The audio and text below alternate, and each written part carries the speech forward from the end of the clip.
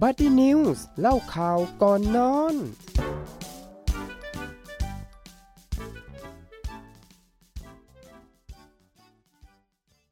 สวัสดีค่ะคุณผู้ฟังทุกท่านค่ะต้อนรับเข้าสู่รายการ Buddy News เล่าข่าวก่อนนอนค่ะดิฉันพานิชา ปนัยเวทค่ะครับและผมนะครับเอิร์ธ ปิยพัฒน์ โกมลครับค่ะวันนี้นะคะวาวกับน้องเอิร์ธก็จะมาพูดคุยกันก็เข้ากับสถานการณ์ในช่วงนี้กันหน่อยนะคะเนื่องจากว่าในประเทศไทยตอนนี้เนี่ยแทบจะทุกภาคเลยภาคเราเนี่ยอาจจะประสบปัญหาน้อยหน่อยแต่ก็ช่วงนี้นี่ก็เจอเหมือนกันแต่โดยเฉพาะภาคเหนือภาคกลางโซนนั้นอ่ะเจอกันหนักหน่วงเลยถ้าพูดถึงในช่วงนี้ก็ต้องนึกถึงในเรื่องของฝุ่นนะคะฝุ่นควันปัญหาที่โอ้โหเวลาเราดูข่าวน้องเอิร์ธสภาพเมืองอ่ะอยู่กันยังไงเหมือนเชียงใหม่ครั้งก่อนนะที่ว่ารถสีขาวกลายเป็นรถสีดำเลยที่ว่าโอ้แล้วเขาจะหายใจกันยังไงเขาใช้ชีวิตกันยังไงสำหรับคนที่มีกำลังทรัพย์หน่อยก็อย่างน้อยมีเครื่องมือเนาะโอ้โหเขาซื้อเครื่องกรองฝุ่นแบบตั้งกี่ตัวแล้วคนที่เขาอยู่กันแบบเนาะก็เราดูนะคะว่าประเทศไทยเราจะมีการแก้ปัญหาในเรื่องนี้กันอย่างไรบ้างแต่วันนี้ก็จะมาเป็นเหมือนกับมาเล่ามาให้ความรู้กันนะคะว่า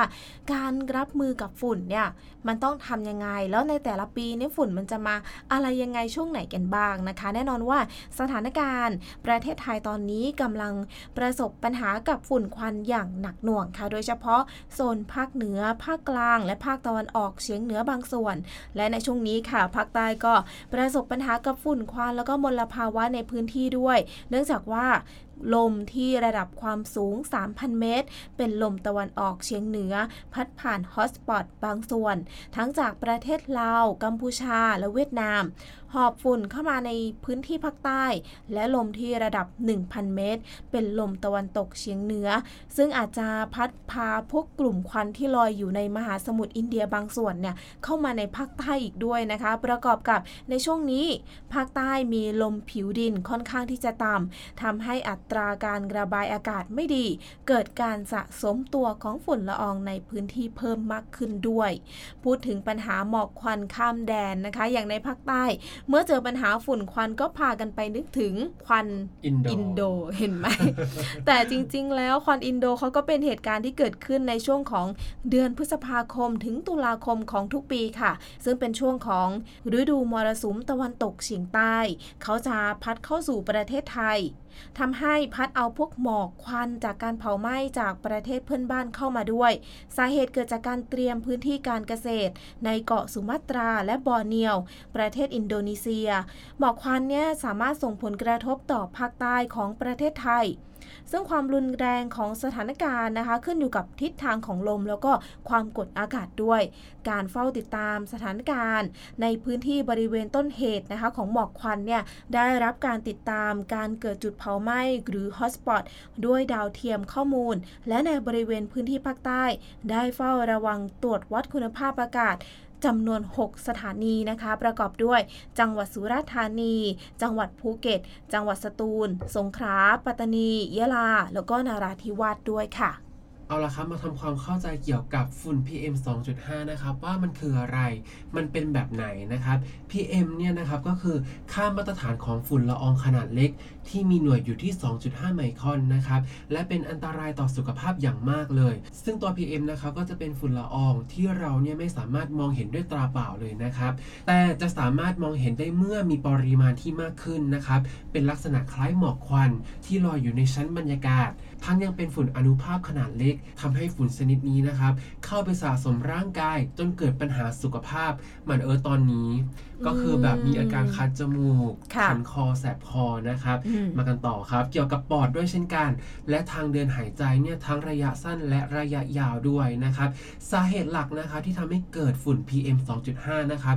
นั่นก็คืออย่างแรกเลยนะครับ 1. ไฟป่าและการเผาป่าครับแม้ว่าไฟป่าเนี่ยสามารถเกิดขึ้นเองตามธรรมชาตินะครับเนื่องจากไฟป่านะคะก็บางครั้งเนี่ยอาจจะเกิดกับกิ่งไม้ที่มันเสียดสีกันแล้วก็การเกิดปฏิกิริยาเคมีจากแสงแดดในพื้นที่ที่แบบว่าแรงมากๆนั่นเองนะครับแต่ 90% ของไฟป่าในประเทศไทยครับเกิดจากการเผาป่าโดยมนุษย์นั่นเองบอกแล้วว่าจิตใจมนุษย์เนี่ยบางครั้งก็แบบโ โหดเกินไป ใช่ นะครับซึ่งในส่วนใหญ่นิยมเผาเพื่อทำทางเดินเพื่อเก็บของป่านั่นเองนะครับเพื่อกระตุ้นการงอกหรือการแตกใบใหม่ของพืชเศรษฐกิจทำเงินและเผาเพื่อทำการเกษตรนั่นเองครับพี่วาวจริงในโซนนั้นเนาะถือว่ามันก็เป็นวิธีการปฏิบัติที่มีมานานแล้วอ่ะแต่ก็ต้องมีการปรับเปลี่ยนปรับตัวเพราะว่ายิ่งอยู่ในควันยิ่งเยอะขนาดนี้อันตรายต่อสุขภาพมากๆเลยอันดับที่2ค่ะก็คือการก่อสร้างเนาะประเทศไทยยังคงมีโครงการก่อสร้างใหญ่ๆอย่างต่อเนื่องไม่ว่าจะเป็นการสร้างรถไฟฟ้าอาคารพาณิชย์และที่พักอาศัยสิ่งที่ตามมาค่ะแน่นอนฝุ่นละเอียดละออที่แบบเกิดจากการขุดเจาะนั่นเองนะคะอันดับที่3การผลิตไฟฟ้าและการทำอุตสาหกรรมพื้นที่ปล่อยมลพิษมากที่สุดก็คือนิคมอุตสาหกรรมต่างๆและการเผาปิโตรเลียมถ่านหินมาเป็นเชื้อเพลิงผลิตกระแสไฟฟ้า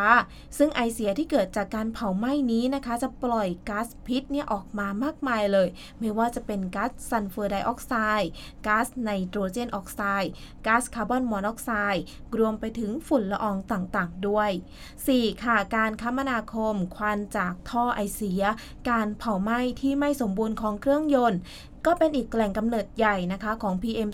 2.5 โดยเฉพาะตามเมืองใหญ่ๆอย่างกรุงเทพมหานครเชียงใหม่ขอนแก่น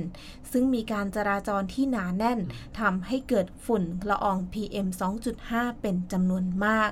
และ 5 ค่ะกิจกรรมอื่นๆไม่ว่าจะเป็นการสูบบุหรี่การจุดธูปเผากระดาษจุดพลุการทำอาหารประเภทปิ้งย่างก็เป็นสาเหตุทำให้เกิดฝุ่นละอองในอากาศด้วยเช่นเดียวกันนะ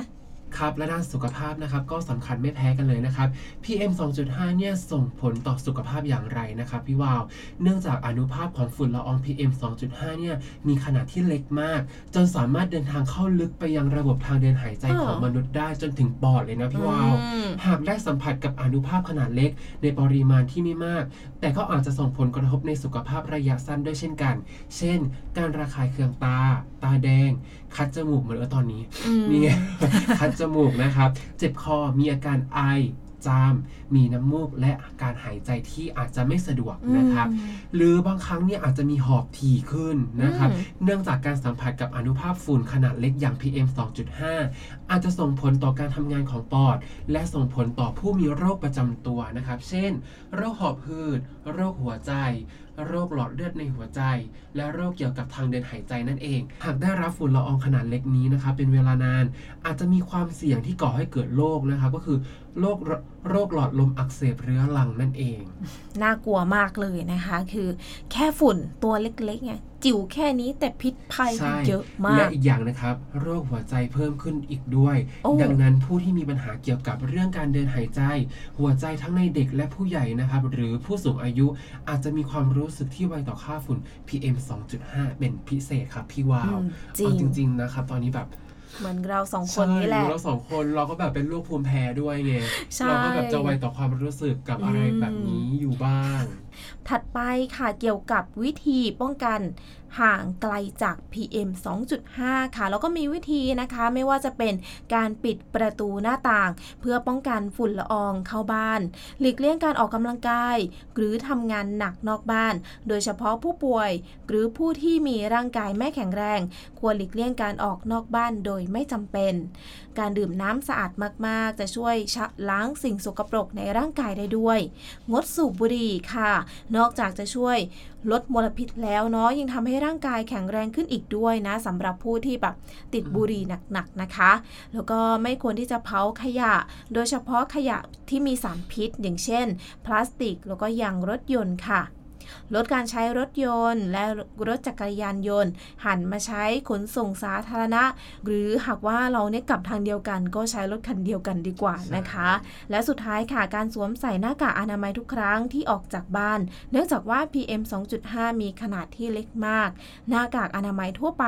ไม่สามารถดักจับฝุ่นนี้ได้ด้วยนะจึงจำเป็นที่จะต้องใช้หน้ากากอนามัยที่มีความหนากว่าปกติซึ่งสามารถกรองเจ้า PM 2.5 ได้ด้วยค่ะ ครับและความเสี่ยงเจ็บป่วยจาก PM 2.5 นะครับนั้นก็มากน้อยขึ้นอยู่กับสุขภาพและความแข็งแรงของร่างกายด้วยเช่นกันครับซึ่งกลุ่มเสี่ยงหรือมีโรคประจำตัว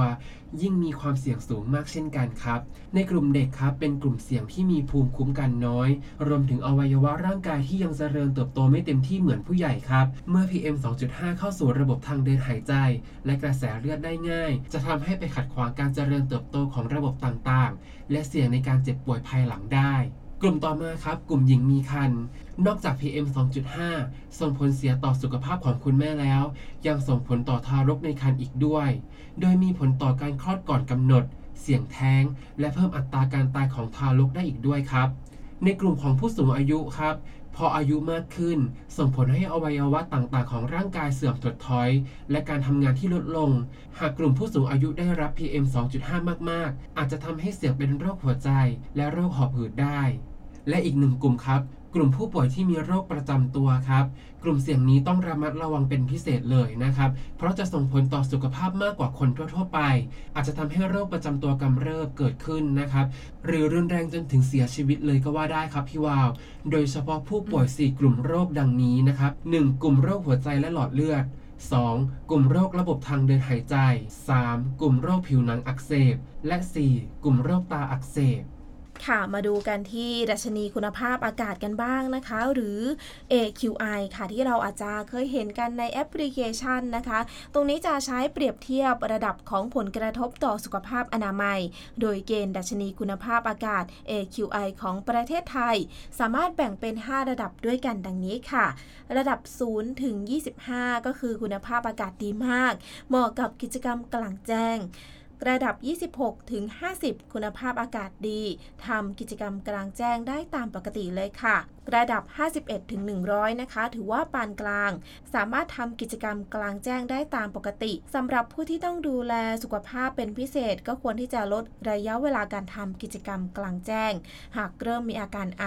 หายใจลำบากระคายเคืองตานะคะก็ควรที่จะงดกิจกรรมดังกล่าวก่อนค่ะและระดับที่101นะคะจนถึง200อันนี้เริ่มมีผลกระทบต่อสุขภาพแล้วนะคะคนทั่วไปควรที่จะเฝ้าระวังหากมีอาการไอหายใจลำบากระคายเคืองตาควรที่จะลดระยะเวลาในการทำกิจกรรมกลางแจ้งอาจจะสวมหน้ากากอนามัยหรืออุปกรณ์ป้องกันตัวเองส่วนผู้ที่ต้องดูแลสุขภาพเป็นพิเศษควรที่จะปฏิบัติเช่นเดียวกันแต่หากว่ามีอาการอย่างเช่นการไอหายใจลำบากตาอักเสบแน่นหน้าอกปวดหัวใจเต้นไม่ปกติคลื่นไส้อ่อนเพลียควรที่จะรีบไปปรึกษาแพทย์ค่ะและ201ขึ้นไปนะคะอันนี้มีผลกระทบต่อสุขภาพเลยทุกคนควรที่จะหลีกเลี่ยงกิจกรรมกลางแจ้งใช้อุปกรณ์ป้องกันตนเองและควรที่จะพบแพทย์หากมีอาการทางสุขภาพค่ะน้องเอิร์ธครับมาต่อกันที่ PM 2.5 เหมือนเดิมครับพี่วาวเราจะยังไม่จบเรื่องนี้ง่ายๆใช่ ให้มันรู้ซึ้งไปเลยใช่PM 2.5 นะครับจะกลับมาช่วงไหนของทุกๆปีรู้ไว้นะครับเพื่อจะได้รับมือทันนะครับพี่วาวจริงๆแล้วเนี่ยฝุ่น PM 2.5 นะครับไม่ได้เพิ่งเกิดเลยนะครับแต่เป็นฝุ่นที่มีมานานแล้วนะครับพี่วาวเพียงแต่ฝุ่นเหล่านี้มันมีปริมาณที่ค่อนข้างที่จะน้อยจึงทำให้เราเนี่ยมองไม่ค่อยเห็นอีกทั้งประเทศไทยนะครับยังมีเครื่องมือเฉพาะทางอีกด้วยจนกระทั่งเมื่อ 1-2 ปีมานี้นะครับปัญหาฝุ่นนี่กลับรุนแรงขึ้นมากขึ้นเรื่อยๆนะครับปกคลุมหนาไปทั่วพื้นที่ของประเทศไทยเลยโดยเฉพาะเมืองหลวงอย่างกรุงเทพมหานครจนหลายคนเนี่ยสังเกตได้ด้วยตาเปล่าเลยนะครับรวมไปถึงผลกระทบด้านสุขภาพจึงทำให้แต่ละคนนะครับหันมาตระหนักถึงปัญหาเหล่านี้นั่นเองนะครับ PM 2.5 นะครับจะวนกลับมาเรื่อยๆเลยตราบใดที่เมืองไทยของเรานะครับยังมีโรงงานอุตสาหกรรมยังมีการใช้รถใช้น้ำมันใช้ก๊าซนะครับอย่างไม่ตระหนักและไม่มีมาตรการไหนควบคุมพฤติกรรมเหล่านี้นะครับได้อย่างมีประสิทธิภาพโดยเฉพาะในช่วงฤดูหนาวครับจะเป็นช่วงที่มีฝุ่นระบาดหนักที่สุดในรอบปีเลยพี่วาวเรารู้ไหมว่าทำไมฝุ่นถึงมาทุกฤดูหนาวเพราะว่าเป็นช่วงที่ประเทศไทยนะครับได้รับความกดอากาศสูงจากทางตอนเหนือที่เคลื่อนตัวปกคลุมไปทั่วพื้นที่ทำให้พื้นที่คายความร้อนออกมาอย่างรวดเร็วส่งผลให้อากาศที่อยู่เหนือพื้นดินเย็นตามไปด้วยครับความกดอากาศที่ปกคลุม ปิดกั้นไม่ให้อากาศร้อนและฝุ่นต่างๆที่สะสมตัวอยู่ภายในอากาศไหลผ่านไปได้หรือเรียกว่าอากาศปิดนั่นเองนะครับจึงทำให้ฝุ่นเหล่านี้ไหลย้อนกลับสู่ลงพื้นดินนั่นเองครับพี่วาวเป็นอย่างนี้นี่เองเนาะคือคิดว่าอากาศหนาวนี้ไม่น่าจะมีฝุ่นเนาะแต่จริงๆแล้วมีเยอะด้วยนะคะ PM 2.5 ค่ะเกิดจากในทางกลับกันด้วยนะพอเข้าสู่ฤดูฝนหลายคนคงสังเกตว่าฝุ่นละอองเนี่ยได้จางลงอย่างเห็นได้ชัดหลายคนอาจจะคิดว่าเพราะได้น้ำฝนมาช่วยชะล้างฝุ่นในอากาศแต่ความเป็นจริงแล้วค่ะเป็นแค่ส่วนน้อยมากเลยสาเหตุหลักที่ทำให้ฝุ่นละอองลดลงนั่นก็เป็นเพราะว่าทุกครั้งที่ฝนตกจะนำลมมาด้วยซึ่งลมเหล่านี้ค่ะก็ได้พัดเอาฝุ่นละอองทั้งหลายเนี่ยออกไปจากพื้นที่บริเวณนั้นๆท้องฟ้าก็จะดูแจ่มใสกว่าปกติแต่เมื่อฝนหยุดตกไปสักพักฝุ่นเหล่านี้ก็จะกลับมาอีกค่ะ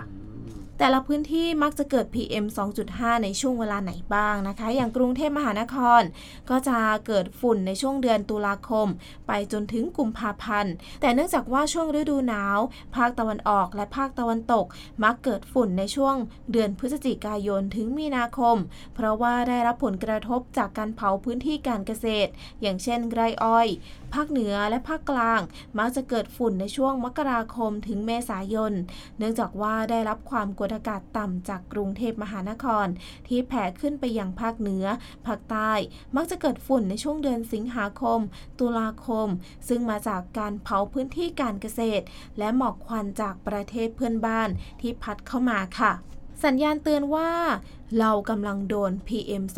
2.5 เล่นงานเข้าแล้วอันนี้นะคะสำหรับใครที่กำลังคิดว่า PM 2.5 ไม่อันตรายหรอกเป็นแค่ฝุ่นเองอันนี้เนี่ยต้องเปลี่ยนความคิดด่วนเลยนะคะเพราะว่าฝุ่นละอองที่มีขนาดเล็กมากเนี่ยทำให้เข้าสู่ร่างกายได้ง่ายอย่างที่น้องเอิร์ธบอกไปนะคะซึ่งฝุ่นพิษเหล่านี้ส่งผลเสียต่อสุขภาพเป็นอย่างมากในกรณีที่โหดร้ายที่สุดอาจจะเสียชีวิตได้ด้วยนะจากแค่สิ่งที่เรียกว่าฝุ่นค่ะมาดูกันว่าอาการอะไรบ้างที่บ่งบอกว่าคุณกำลังโดนเจ้าฝุ่นร้ายนี้เล่นงานอยู่มาฟังพร้อมๆกันได้เลยครับพี่วาวค่ะตอนนี้เนี่ยอย่างแรกเลยขอสูดน้ำมูกก่อน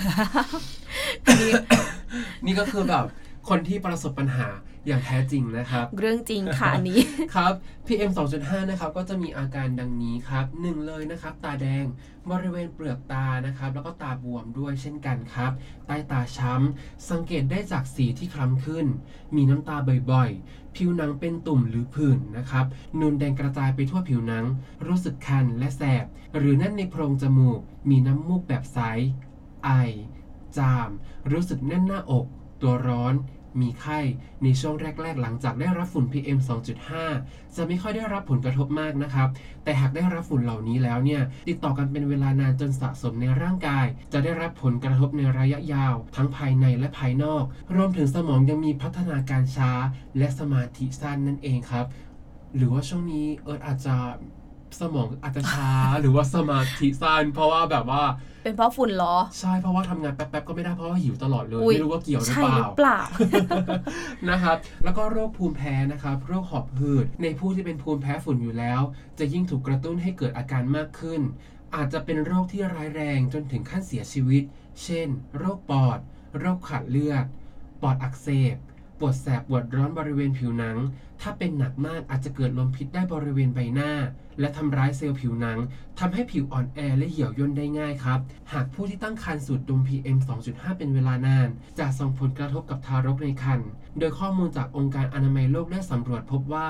มีประชากรที่ต้องเสียชีวิตก่อนวัยอันควรเนื่องจากมลพิษในอากาศทั่วโลกมากกว่า6ล้านคนต่อปี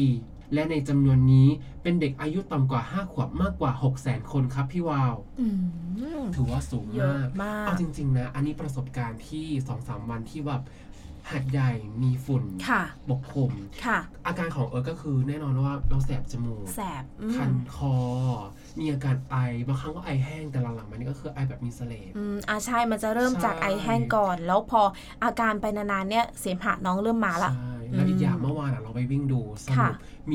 มีความรู้สึกว่า คันบนใบหน้าโอ้ยไม่รอดใช่คันแบบตามผิวหนังแล้วนี่ไงใช่แล้วเรามีความรู้สึกว่า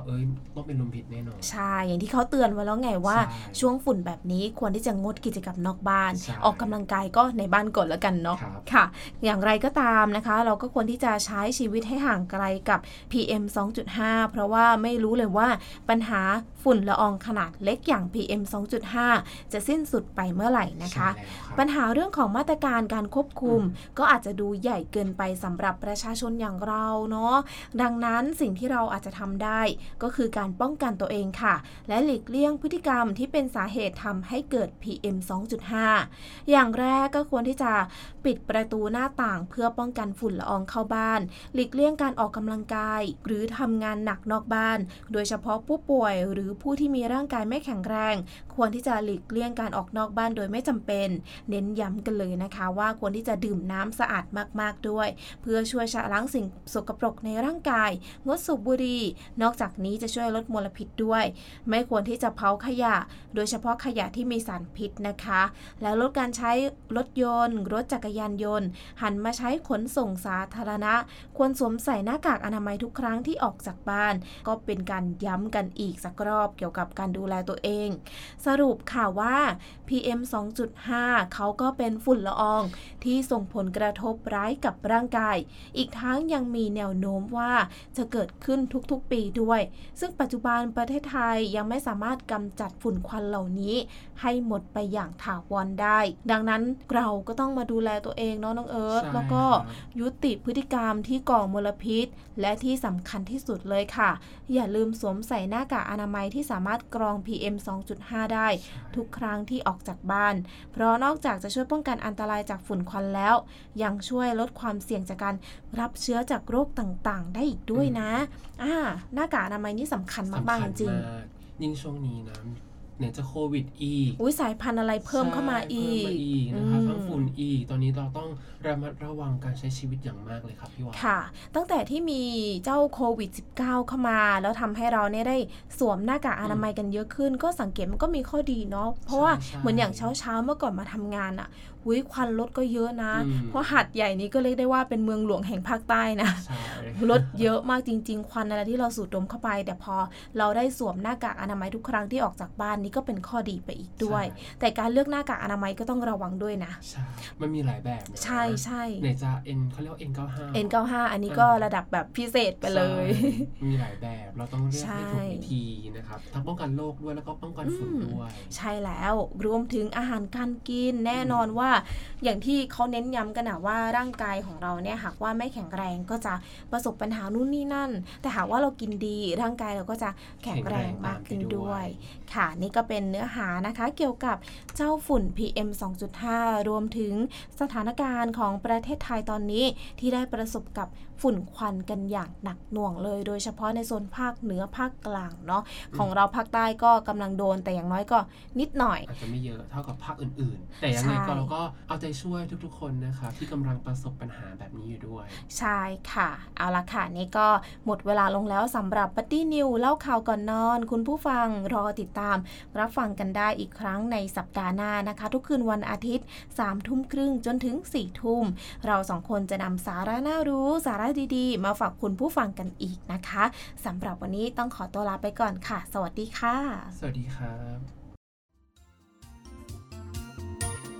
บัดดี้นิวส์เล่าข่าวก่อนนอนโดยสถานีวิทยุมอ.หาดใหญ่ FM88 MHz